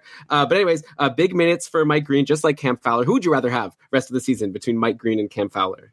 I'm going to take Mike Green. I think that top power play in Detroit is okay. I mean, they feel pretty similar because Green's got Larkin, Fowler's got Getzlaf, but Green seems more like the only player capable of doing his job in Detroit. Of course, he's a bit more of an injury risk, so be wary of that. And yeah, Tyler Bertuzzi, we talked about him last week. I said you want the guy playing with Larkin, and then he really let me down in his first couple games of the week, but then he scored 3 times on 5 shots for a hat trick, which was great. So hopefully anybody who picked him up on our advice, or my advice, Elon, because I think you went Athanasiou, was able to feel rewarded for following it.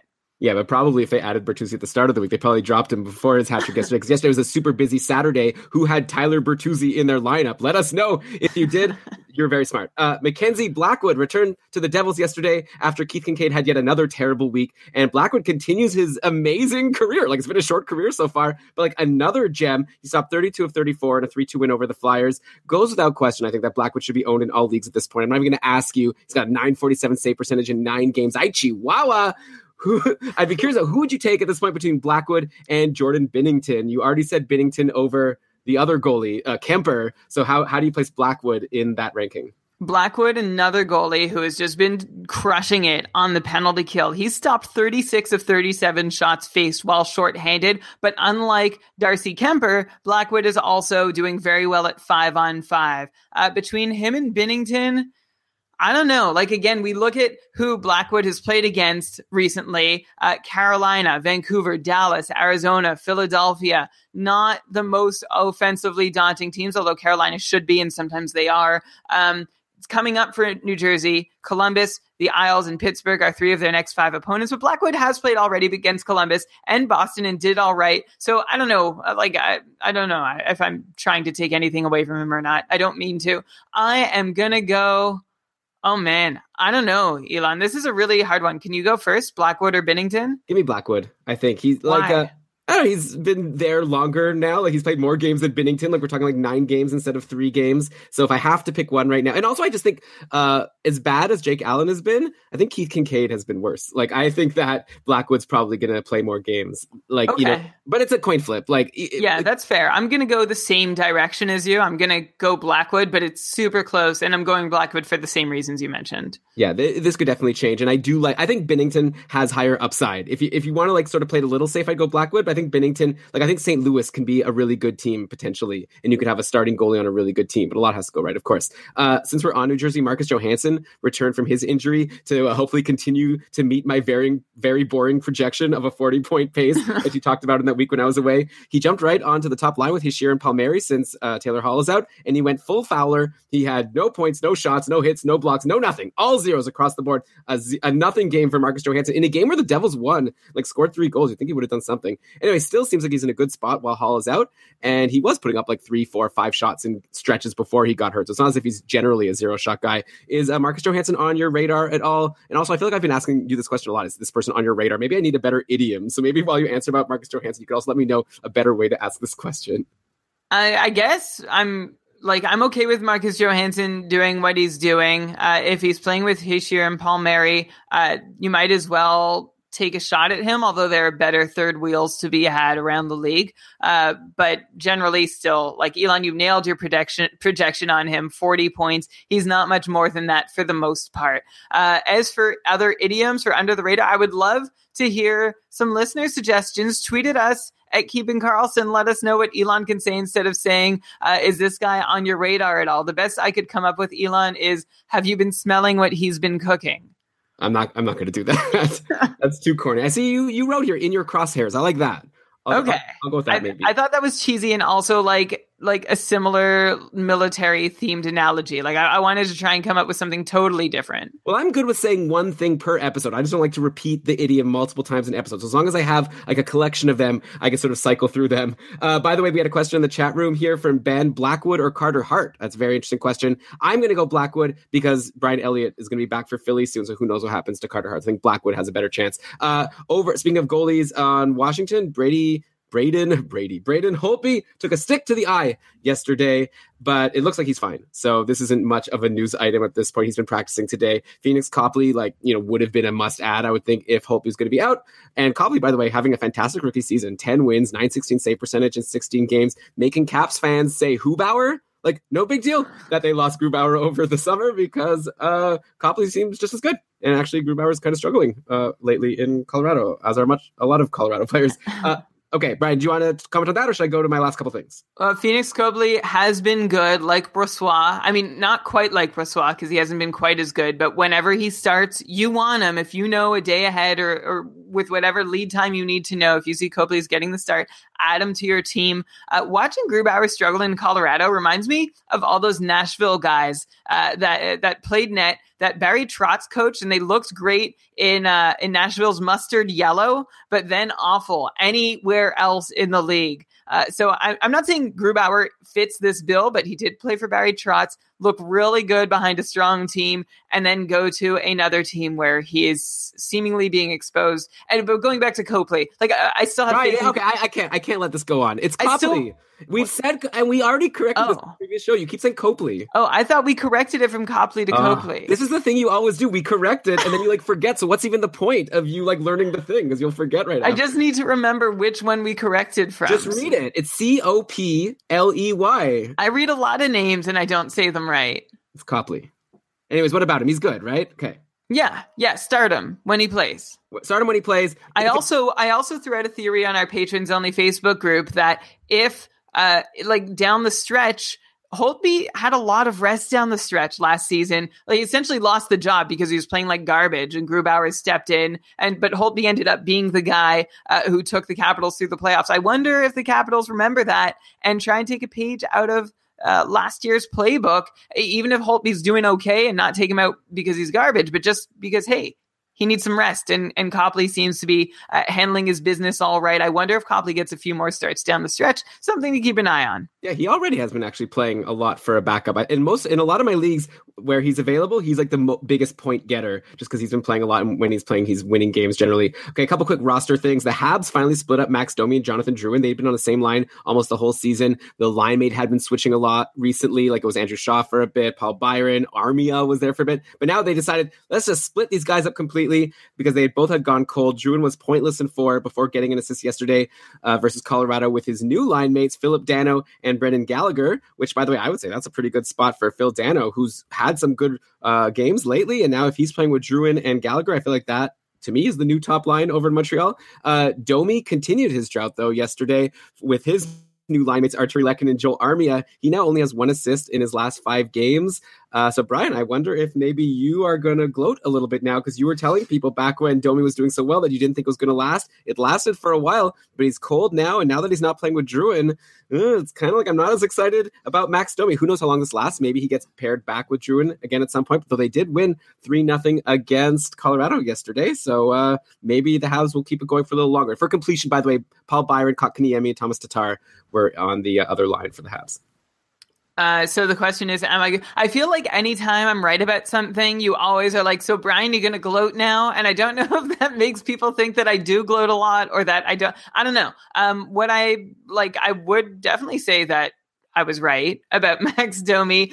We said he would go cold, even when he was at the peak of his hotness, when he was still a point per game player. I hope you sold high when we suggested, as hard as it would have been to do that. If you didn't, you're stuck with a guy who hopefully is going to get you 50, 55 points. If you have Drouin, he's also not going to repeat the first quarter of his season, or at least he's not likely to. So in that case, you're expecting a 55, hopefully 60-point performance in the best case scenario. And then you have Tomas Tatar, who's getting, like, it seems like the Habs are running a top 9 right now, but that Gallagher Drouin line is definitely the one that you want to have players on. I'm not that interested in Domi with Lehkonen and Armia, or Tatar with Byron and Kotkaniemi. Okay, yeah. And let's end the show right now with a guy who we already talked about a little bit with Ryan Bolta earlier on. But over in Columbus, all this drama with Sergei Bobrovsky, he got suspended for a game, like by the team, like internally suspended, because he apparently didn't come back to the bench after getting pulled versus the Lightning on Tuesday, and they weren't happy about that. So Joonas Korpisalo got the game on Thursday, and someone else like backed him up, and he was good. He stopped 32 of 35 in a 4-3 overtime win over Nashville. And then Korpisalo got the game again yesterday because Columbus has a back-to-back, so Bobrovsky's going to play today, but Korpisalo, good again, by the way. Better. Stopped 32 of 33 in a 2-1 overtime win over the Caps. Bobrovsky will play today versus the Rangers, but there's lots of speculation. Like, you know, like I know, Brian, you don't like to generally get into too many rumors, but like people are asking, right? Like people are saying, oh, what does this mean? Is Bobrovsky maybe on his way out? He is an unrestricted free agent at the end of the season, so maybe he gets traded at the trade deadline. Are you willing to give that any credence? Could we maybe spend like just 2 minutes discussing if we think Bobrovsky would be helped or hurt if he were to move to a new team, and whether people should be preemptively adding Korpisalo, as I suggested earlier on in the show? You could preemptively add Korpisalo. It does seem weird. Like, I was looking desperately for information about what happened with Bobrovsky and what it means, and it seems like there is a gag order on all Columbus players. Nobody's talking about exactly what happened, but everything's... I thought we heard. I thought it was because he was like wearing his street clothes when the game hadn't ended after he got pulled. Oh, okay. Interesting. I didn't see that. Where did you see that? I just said it. Actually. Sorry. And it was written down in our prep document. I was busy looking up who the Rangers starter was today for a follow-up note on this conversation. But back to Columbus, they are not as contending a team as I think they would have hoped, and I would have hoped them to be. They're kind of right in the middle. Like, they should be tracking for a playoff spot, but I don't know how deep they're going to be able to go. Trading Bobrovsky obviously hurts them a lot. One team that I would love to see Bobrovsky go to is Calgary. I don't know if they could or couldn't make room for him if the Columbus Blue Jackets, like, essentially, if you want Bobrovsky, you're going to need Columbus to buy in on one of your like aging long-term assets like a Mike Smith, and think that and hope somebody in the Columbus organization has some tie to Mike Smith. It's like, oh yeah, I think he's still got some in the tank for us.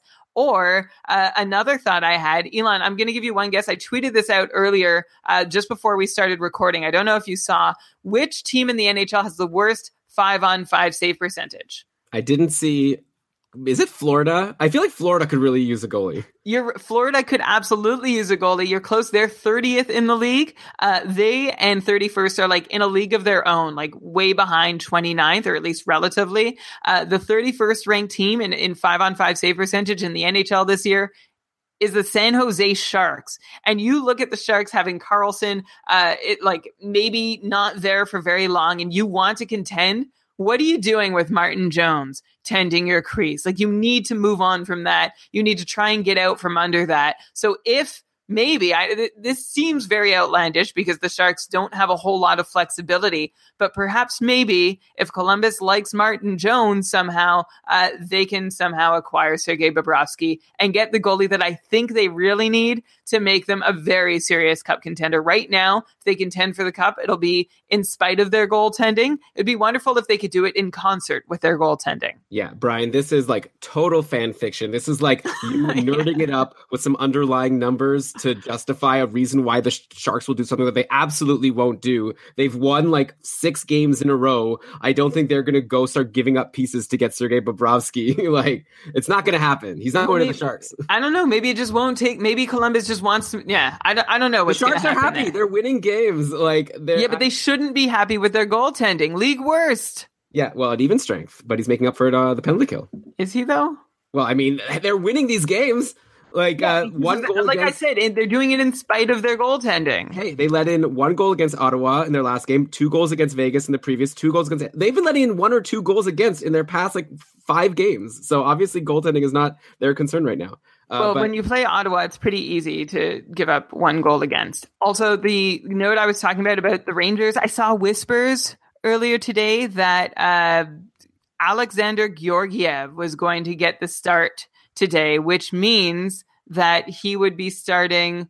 Oh my God, I'm not ready for this. Okay, you're not ready for this. Yeah, Georgiev has been getting some starts. Did he start yesterday? That's what I was like. I'm pretty sure it's a back-to-back, is it not, for the Rangers? It is. So he would be starting both halves of a back-to-back. And at this point, I'm like, do the Rangers know that it hurts their tanking choices to start Lundqvist? And Elon, I'm curious to know, what do you think this means for Lundqvist owners? If this is still an if, we're 2.5 hours away from game time. We still don't know who the goal. Maybe this will all be moot. But are you at all concerned about Lundqvist's fantasy value? Because I do think the Rangers are hurting their future by playing Henrik Lundqvist today.